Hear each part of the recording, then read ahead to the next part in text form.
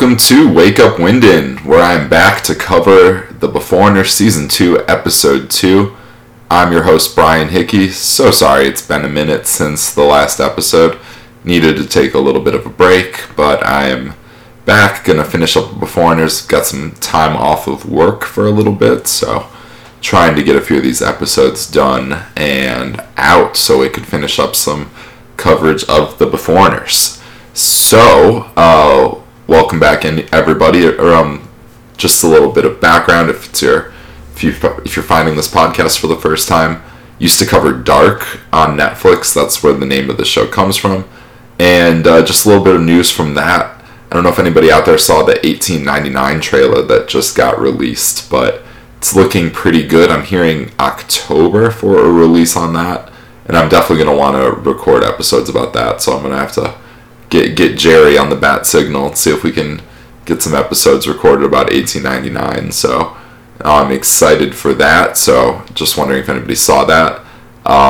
Looks like our guy the Stranger from Dark is in that, so I'm looking forward to that. But yeah, let's talk about the Beforeigners today. So we are back in the Jack the Ripper world, and in this episode we have Elf Fielder dealing with pretty serious sleepwalking condition, it seems like. Our guy Torhund, he is getting framed for the vandalization of King Magnus's grave.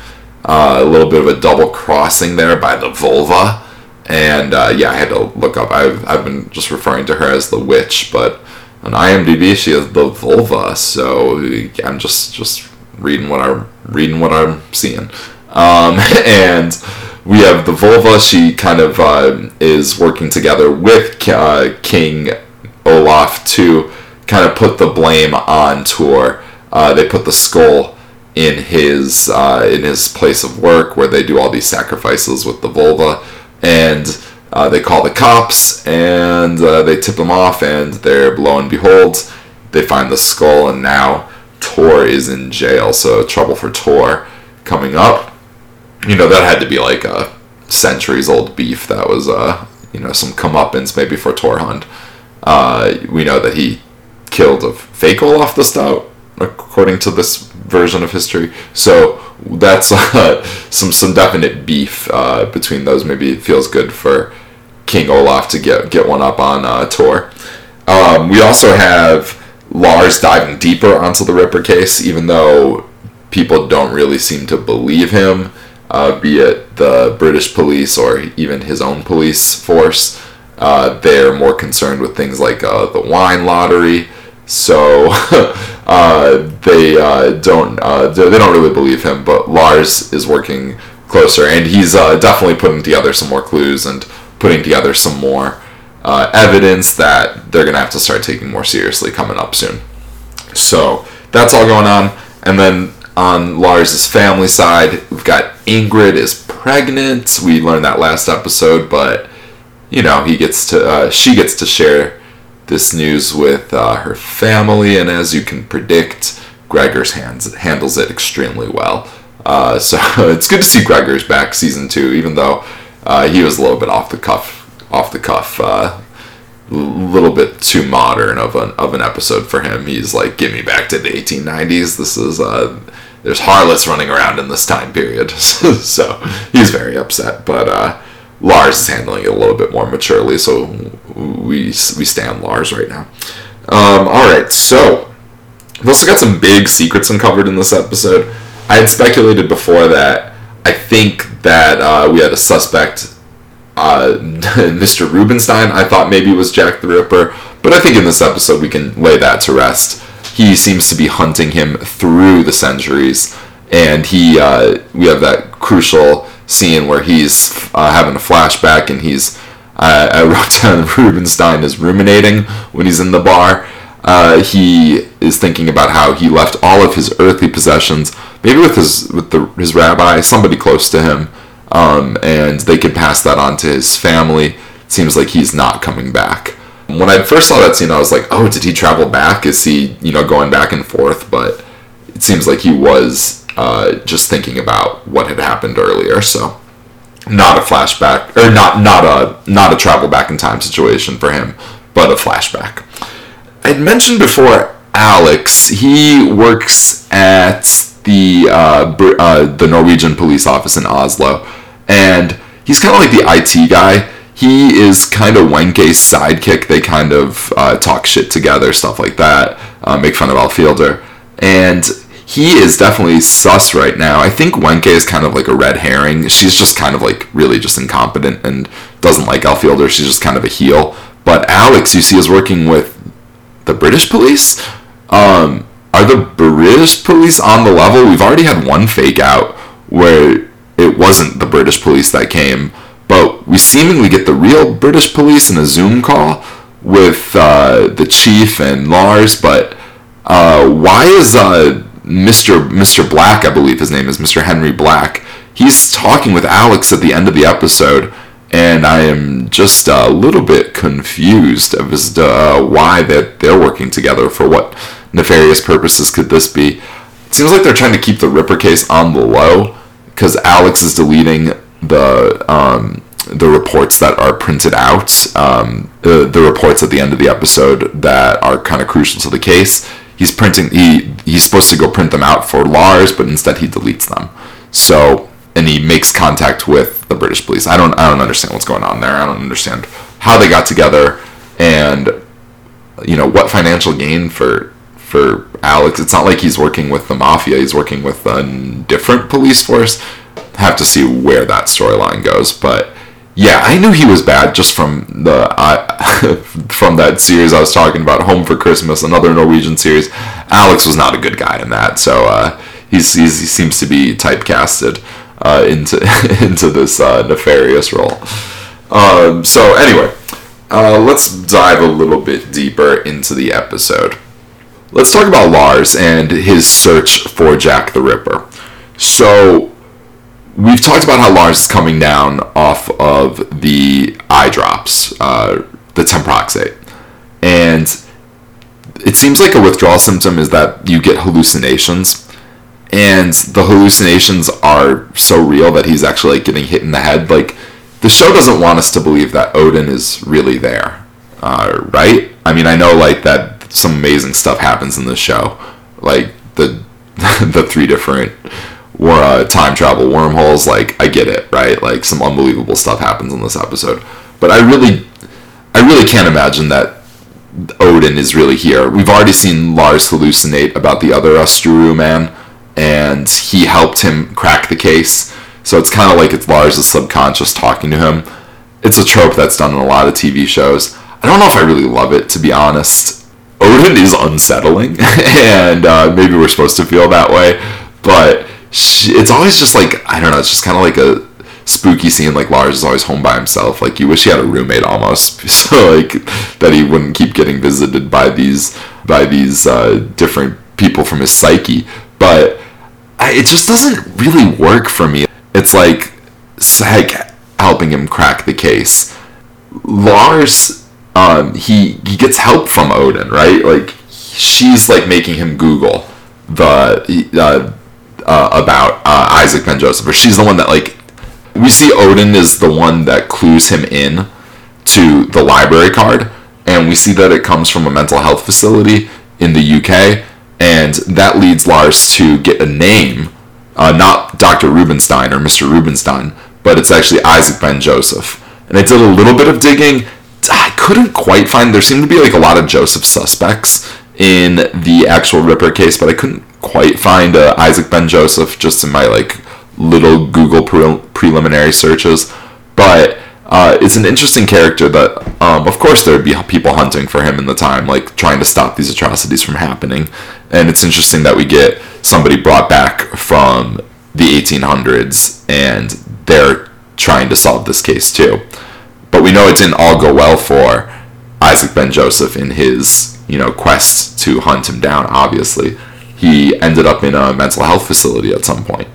We don't know how that happened, but he has clawed his way to a fake position at MI6 where he is undercover he works with the Neo-Luddites, right? We saw that, not the Pilgrims as I've been scolded about, but the Neo-Luddites. And we know that he works with them because we see him make contact with Dr. And, I believe was the character's name. He is the guy on the farm. He's sending the carrier pigeons. He seems to be one of the bosses of the Neo-Luddites, him and Ada, who we haven't seen in season 2 yet. So we have all this going on, and we have his accomplice. She is not Precious Clark. We meet the real Precious Clark. There's only one Precious Clark, darling, and she's not her. This is her name. Her name is Adapero Abeka, and I believe she was a time migrant as well. And she was from Nigeria, I believe they said in the episode. I'd have to go back and double check that. But she is not the real Precious Clark, and she and Dr. not Dr. Rubenstein, but Isaac Ben Joseph, they get picked up by a contact who is also a double agent. A lot of double agents going on. She works at the Borgen newspaper. More on that in a second. But they end up going to Dr. Ann's farm, and they are going to do what there? I don't know exactly. But they all are together. They're seemingly on the same page. It seems like Dr. Ann was like a little bit hasty, like, they're not coming. My plan isn't working. Like, there's all this secret messaging and coding with Dr. And. The score, when they have Dr. And on the screen, is really spooky, really good. I think probably the best music on the show. And it gives me some serious dark vibes, especially like when they're in the 1800s and the 1920s and dark. Definitely similar vibes to that. So we have, they're all together. And we know that, but things aren't all gravy with this group, because Dr. Ann seems a little bit put off by Isaac Ben Joseph, maybe like kind of like a fight for who's in charge here, because he wants to kind of learn about the project, and Isaac Ben Joseph, IBJ, he's like, I don't share information about my project with local operatives. And you could tell this is a slight to Dr. Ann. He's like, local operative, that's all I am? And so he's very upset about this, some discord between the two of them, some discontent. So we'll see what happens with those two. I believe that's the last scene in that episode with them. So the report that that the Luddites got had three of the girls on, like three different girls. I was thinking maybe that they're either sadly victims of Jack the Ripper or somehow connected to the case. Maybe they disappeared in the 1800s too. Maybe they're part of the Neo-Luddites, but those were like the three reports that Alex deletes at the end of the episode. So I'm going to need more information on that storyline, but I really do. I like the score a lot, and I wanted to shout that out for the episode. It's really spooky every time we go to that farm, and I don't quite know what's going on, but I definitely am enjoying it. So I mentioned the Borgen newspaper. We get a lot of scenes of the Borgen in this episode, and first of all, I love kind of they're bringing the old-timey newspaper back. I mean, what a time, like, newspapers thought they were dead, but like all they need is like an injection of people from the 1890s and like good to go. So you got the boys like, Borgen, extra, read all about it, right? That's like the vibes you get from it. Halley's Comet's coming around. No. Anyway, so Jack the Ripper back at it again. We get a piece of mail from Miss Winter, and it's good to see Miss Winter back, and unless I'm very much mistaken, she is the same reporter who was, grilling the cops in season 1 about the killing of all of the time migrants, and she was, crucial to, like, putting some pressure on the cops. So it's good to see her back in the episode. But she gets a really bad, disgusting piece of mail, what turns out to be a dolphin's clitoris. Later on in the episode, we find out. But she opens that up, and she calls the cops. Like, they get the cops involved into it. So naturally, Lars and Elfielder are on the case, and they end up taking it to the morgue, where we've been to the morgue so many times in the show, like probably like 6 or 7 times. But anyway, the morgue, at the morgue, they discovered that it was actually a dolphin's clitoris, not a human clitoris. So that was, they said it was because it was the most similar. It's very disturbing. I don't know why, because like we know Jack the Ripper is like killing his victims in like such a gruesome way. I don't even want to get into it, but yeah, it's just so messed up, right? And later on, we find out that one of the reporters who works there, the woman with the number 8 hat, great normcore hat, by the way, but she also, like, she'll trade that number 8 hat for, like, you know, like the pilgrim bonnet, and she's the one who puts IBJ and the fake Precious Clark, she puts them into the carriage. Of course, the Neo-Luddites, you know, can't use a car, and she's the one that takes him to Dr. And she like says, hey, the rest of the way's on foot. But anyway, she works at Borgen, so like I feel like she has something to do with this, and very interesting that we have somebody working at the Borgen who is involved with the Neo-Luddites. And of course, the Neo-Luddites seem to be wanting to stop all technology. They're in a war against technology, seemingly. You know, one could argue it's led to some messed up things. But on the other hand, you know, we get podcasts, right? So that's a win. But we are going to talk about Al Fielder next, and we have Al Fielder wrapped up in the case as well, and she is having a tough time. She is sleepwalking, and we saw this, you know, earlier in the show where she's filming herself. We know that this has been going on, and it's a real serious problem for time migrants. It can lead to death even, right? It could be fatal. So we see her, and we get like the comical opening because she's wearing her underwear, and she ends up walking to work through the through the opening credits with the "Ain't No Love" song. You know, we dropped the Tim Proxate, but this is a good rebound. This is a funny scene. We get everybody like in the car, and like the construction workers, they're doing double takes. I got like big Sue Ellen Mischke vibes from Seinfeld. Like, we'll have to see if anybody sues her for wearing that and causing a crash. I don't know, but anyway, she just waltzes into work eating a sandwich, a huge sandwich, looked delicious, and all the cops are like, what the hell, this is against dress code. This is even highly abnormal for Al Fielder, but we learn it's a serious problem, right? And we have two higher ups at the police that we see. We have the chief, I think his name is Haroldson, and then we have his boss, and she's the one who is taking this more seriously, I think, and she's the more competent higher up, I would call her. And she's watching a video of a woman jumping off a bridge, and it seemed to be a Beforeigner, and we get that she's concerned about Al Fielder afterwards because she's asking her. She gets the psychologist to look after her and to ask questions after her, but she's worried, and it could be really bad for Al Fielder, so they want to get to the bottom of this.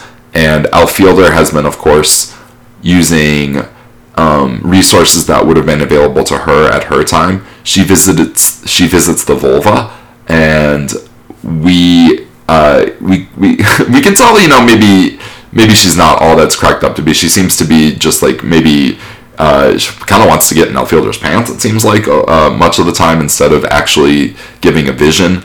But finishing up like the police storyline with Al Fielder kind of like, she's getting grilled by the psychologist, and she gets out of it by basically calling her a timist. She's like, oh, you're saying that the resources available to my people aren't adequate enough, and the psychologist kind of has to back off because of that.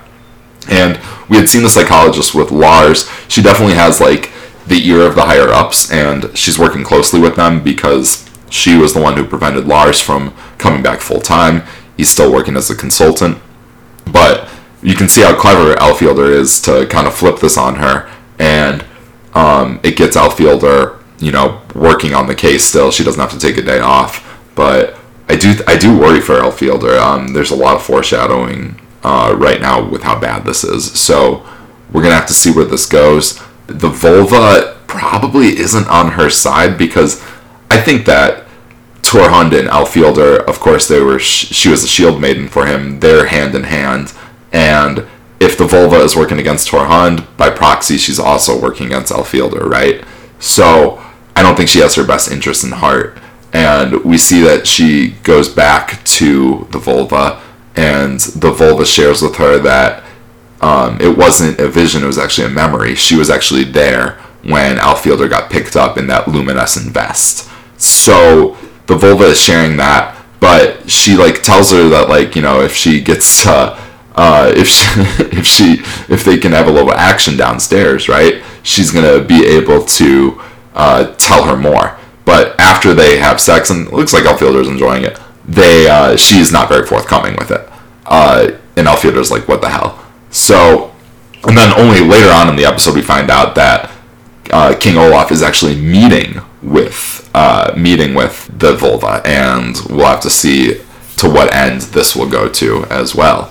So like, because like, what is like King Olaf? Like I keep saying, like, is he trying to take over Norway? Like, to what end? Like, I love King Olaf. He's a very funny character. The scene where he is driving a car is hilarious, and he's talking about how he yields to no one. So like, I would just like imagining like him in like a driver's ed class, and like he learns the word yield, and like he scoffs, and like he like, you know, tells his two friends in the class like, King Olaf yields to no one, and then like you know, practice makes perfect, and he does not yield, almost gets in a crash. He's also talking on the cell phone. It does remind me of Borat, when like Borat takes out the alcohol and he's like, the guy's like, you can't drink this, and Borat's like, what? Like, that's the same thing. King Olaf is taking out his cell phone, and the guy's like, you can't do that. So King Olaf driving is great. King Olaf with the binoculars, calling them long eyes and just admiring them, really funny. He's a funny character, but like, how serious like should modern people, like, are we like, should we be taking this threat seriously? Like, is he a threat? Like, what's the be all end all for King Olaf? Like, the Neo-Luddites, they seem like an actual threat. They're like enveloped in shit. Like, they're like undercover everywhere. They're like destroying technology. Like, they seem like a legit threat. Like, King Olaf, is he like gonna ride on his horse to like City Hall and like, you know, like stab a magistrate there? Like, I don't know, like what's going on with King Olaf. Like, he might get revenge on the guy who wouldn't grant him his naming rights, right? But what is gonna happen with King Olaf? Like, I'm very curious. Like, he is getting like, maybe like, you know, the King Magnus stuff, like he's trying to prove his name. Like, maybe this will just like give him like celebrity status basically, and like he'll just like live a rich and happy life. But there seems to be more to that for this show. So I'm really curious to see what's going to happen with Olaf the Stout and where they're going to go with that character. So he's obviously like wrapped up with Madeline. That's Ingrid's friend. We see Madeline like just briefly. She's laying in bed with him after he like successfully frames Tor Hund. So she's still very much in the show. And like she was kind of key at the end of the last season too. Like, they're still like looking into like the, you know, what happened to her like in that time period, and like she seems to be pretty crucial to maybe like uncovering some secrets about the Beforeigners. So that stuff was good. We see the police are, you know, trying to hide that Jack the Ripper, like any mention of him, even though like Lars definitely believes that this is the case. The radio doesn't mention Jack the Ripper at all. You can see that like the case is a priority, but they don't want it to be like Jack the Ripper. They don't want to cause like a public hysteria, which it would, right? That would be pretty scary if Jack the Ripper was here in with modern capabilities. So they don't take it seriously. But like, we also see like that maybe like the police force in general isn't taking things seriously. I mentioned that there was a wine lottery, and Lars is kind of scoffing when that's happening. But you also have, and like, I actually think this is kind of cool, like they have like corporate training about like timeism, right? Like, they have like a guy who is from like the Norse period, and he is, you know, like like giving a corporate training about how to not be racist, basically, right? But I just thought it was like the show is always doing things that like are like treating the world like, if this happened, like what would happen in the world if we suddenly had people from different time periods. Like, what would the social ramifications be? What would life be like for people who time traveled? And the truth is, like, they wouldn't be treated very well. And like, you would need these trainings probably to get them, you know, more just like to to have a level of respect and like to like make people aware, right? So really, really interesting that that's going on. But I think it's like kind of underlying that, like, I think again Lars is complaining, like, why are they having this, like, when we should be focusing all our resources on this Jack the Ripper case. So Lars is taking it super seriously, even though he's got a lot going on with like his withdrawals and like with his family life, right? We have the scene where we have Ingrid going to tell Lars, and I always think it's interesting, like, shows cut away from, like, you know, the big information being revealed. Like, Game of Thrones did this all the time, where there would be like something interesting about to happen, like some conversation that we need to see, but they like cut away from it before like we see what happens, and we just see the aftermath of that. And maybe in this case it was the right choice, because Lars takes it really well, and we see the more interesting conversation between Lars helping Ingrid share with Gregors and Marie. And Gregors is just like besides himself. He is like, this is a step too far, this is too modern for me, you're a harlot. And, you know, bringing out harlot hasn't been used as an insult in a long time, but he brings it out. And Marie, she's upset, but she definitely like is taking it better than Gregors. She tells Gregors to go smoke his pipe, and he's like, I think I will. And so like Gregors disappears, and Maria's like, you know, I don't think you should have this baby. But Ingrid really doesn't want to talk about it. She's like, this is all too much right now. The thing that caused Gregors to like lose it was that like it was a random guy, and he was like, what? Oh my gosh, she could not handle that. So like that, yeah, it's messed up. So we have all that going on, and then something that will kind of like tie everything together too is that it's one of Olaf's friends. So like there's like a lot of like interconnectivity between a lot of these storylines. Like we had the Borgin with the Borgin person working with the Neo-Luddites. We have Olaf is dating Madeline, who is friends with Ingrid, who they're related to the case through Lars. So there's just like a lot of things going on, a lot of threads coming together, and I'm still like not sure like what it's like I said, like King Olaf like has a YouTube channel, and he has like people that like want to meet him in the sword and sweat instead of on the interweb. But like, how threatening is he really? Like, I don't know. Like, I feel like the bigger threat is definitely going to be the Neo-Luddites, and I guess maybe, you know, King Olaf isn't on the radar, right? It's all about Jack the Ripper, and like, is all the focus on Jack the Ripper going to lead to King Olaf sneaking under the radar? I don't know. It's going to be interesting to see. Like, he could definitely get a lot of support from a lot of the Beforeigners. So, to what end, like, you know, he doesn't have, well, maybe he will have access to modern technology, because, like, who's to say he wouldn't use what is available to him at the time. But, yeah, I'm just wondering, like when King Olaf comes at the end of season 1, like, it's a really cool moment. Like, he's, like, marching on his horse, and he's got Madeline with him, and he's got his sword. But, like, you know, to what end is this going to? We've seen him upgrade to a car. He's had worse horses between his legs. So he is, you know, becoming a modern man. He's using the binoculars. So maybe maybe he'll surprise me. But I don't know. I'd be more worried about the Neo-Luddites for sure. A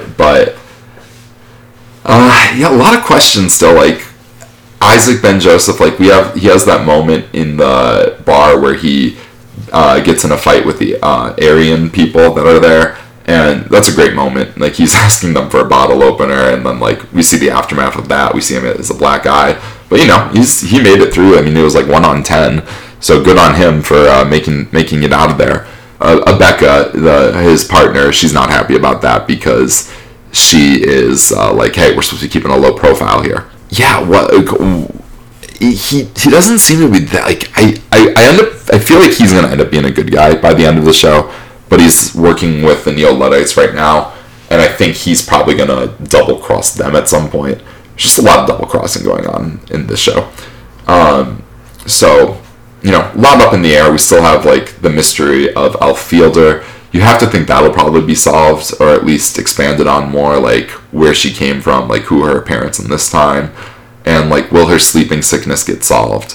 Be interesting to see what happens with that. And then Tor Hundy's been kind of sidelined this season. He's only in a couple scenes. He's trying to keep his nose down, it seems like.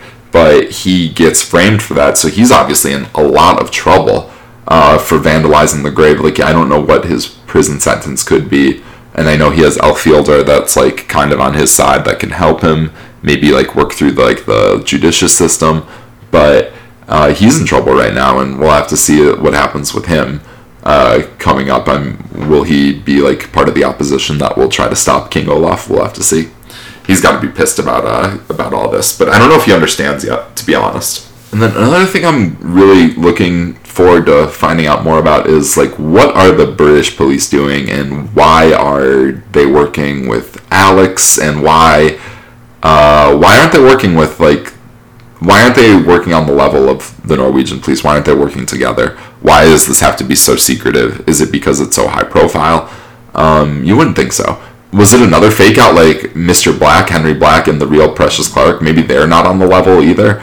But like, that's like, it's just so many fake outs. Like, you know, my head's spinning trying to keep all this straight. So I am looking forward to seeing how it all shakes out. So we've got about 4 more episodes in season 2 to go. We're going to, again, like I said earlier, I definitely want to cover 1899 when that comes out. So those previews looked awesome. Let me know if you're watching any other cool shows I should be watching. Been watching a few, trying to get through a lot of them.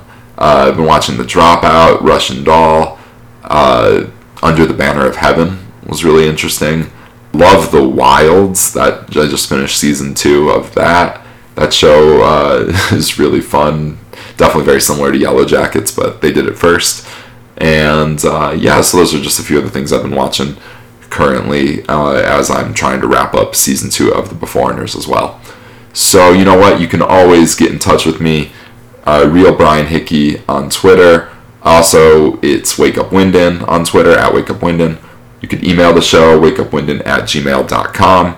And I always like hearing from people. So having fun just watching the show, wondering about all these mysteries that are happening. Hoping that Elf Fielder will be okay. Hoping that Lars can stop having these visions. I'm sick of the visions, to be honest. And it reminded me a lot, sorry, a minor spoiler for The Wilds, but we're at the end of the show, so if you haven't seen The Wilds and don't want to know about it, you can go ahead and end it here. But in The Wilds season 2, like, you have Ben Folds. I swear this is true. Ben Folds is in the show for 3 episodes, and he's a projection of Leah's psyche. And like, he's the one that, like, I mean, like, of course it's Leah, but like, how often does that happen? Like, where like you have somebody, like a vision is like telling you what to do and like giving you the clues. Like, it just doesn't make sense to me. So I didn't like it in that show, and I don't love it here with Odin. And just wondering what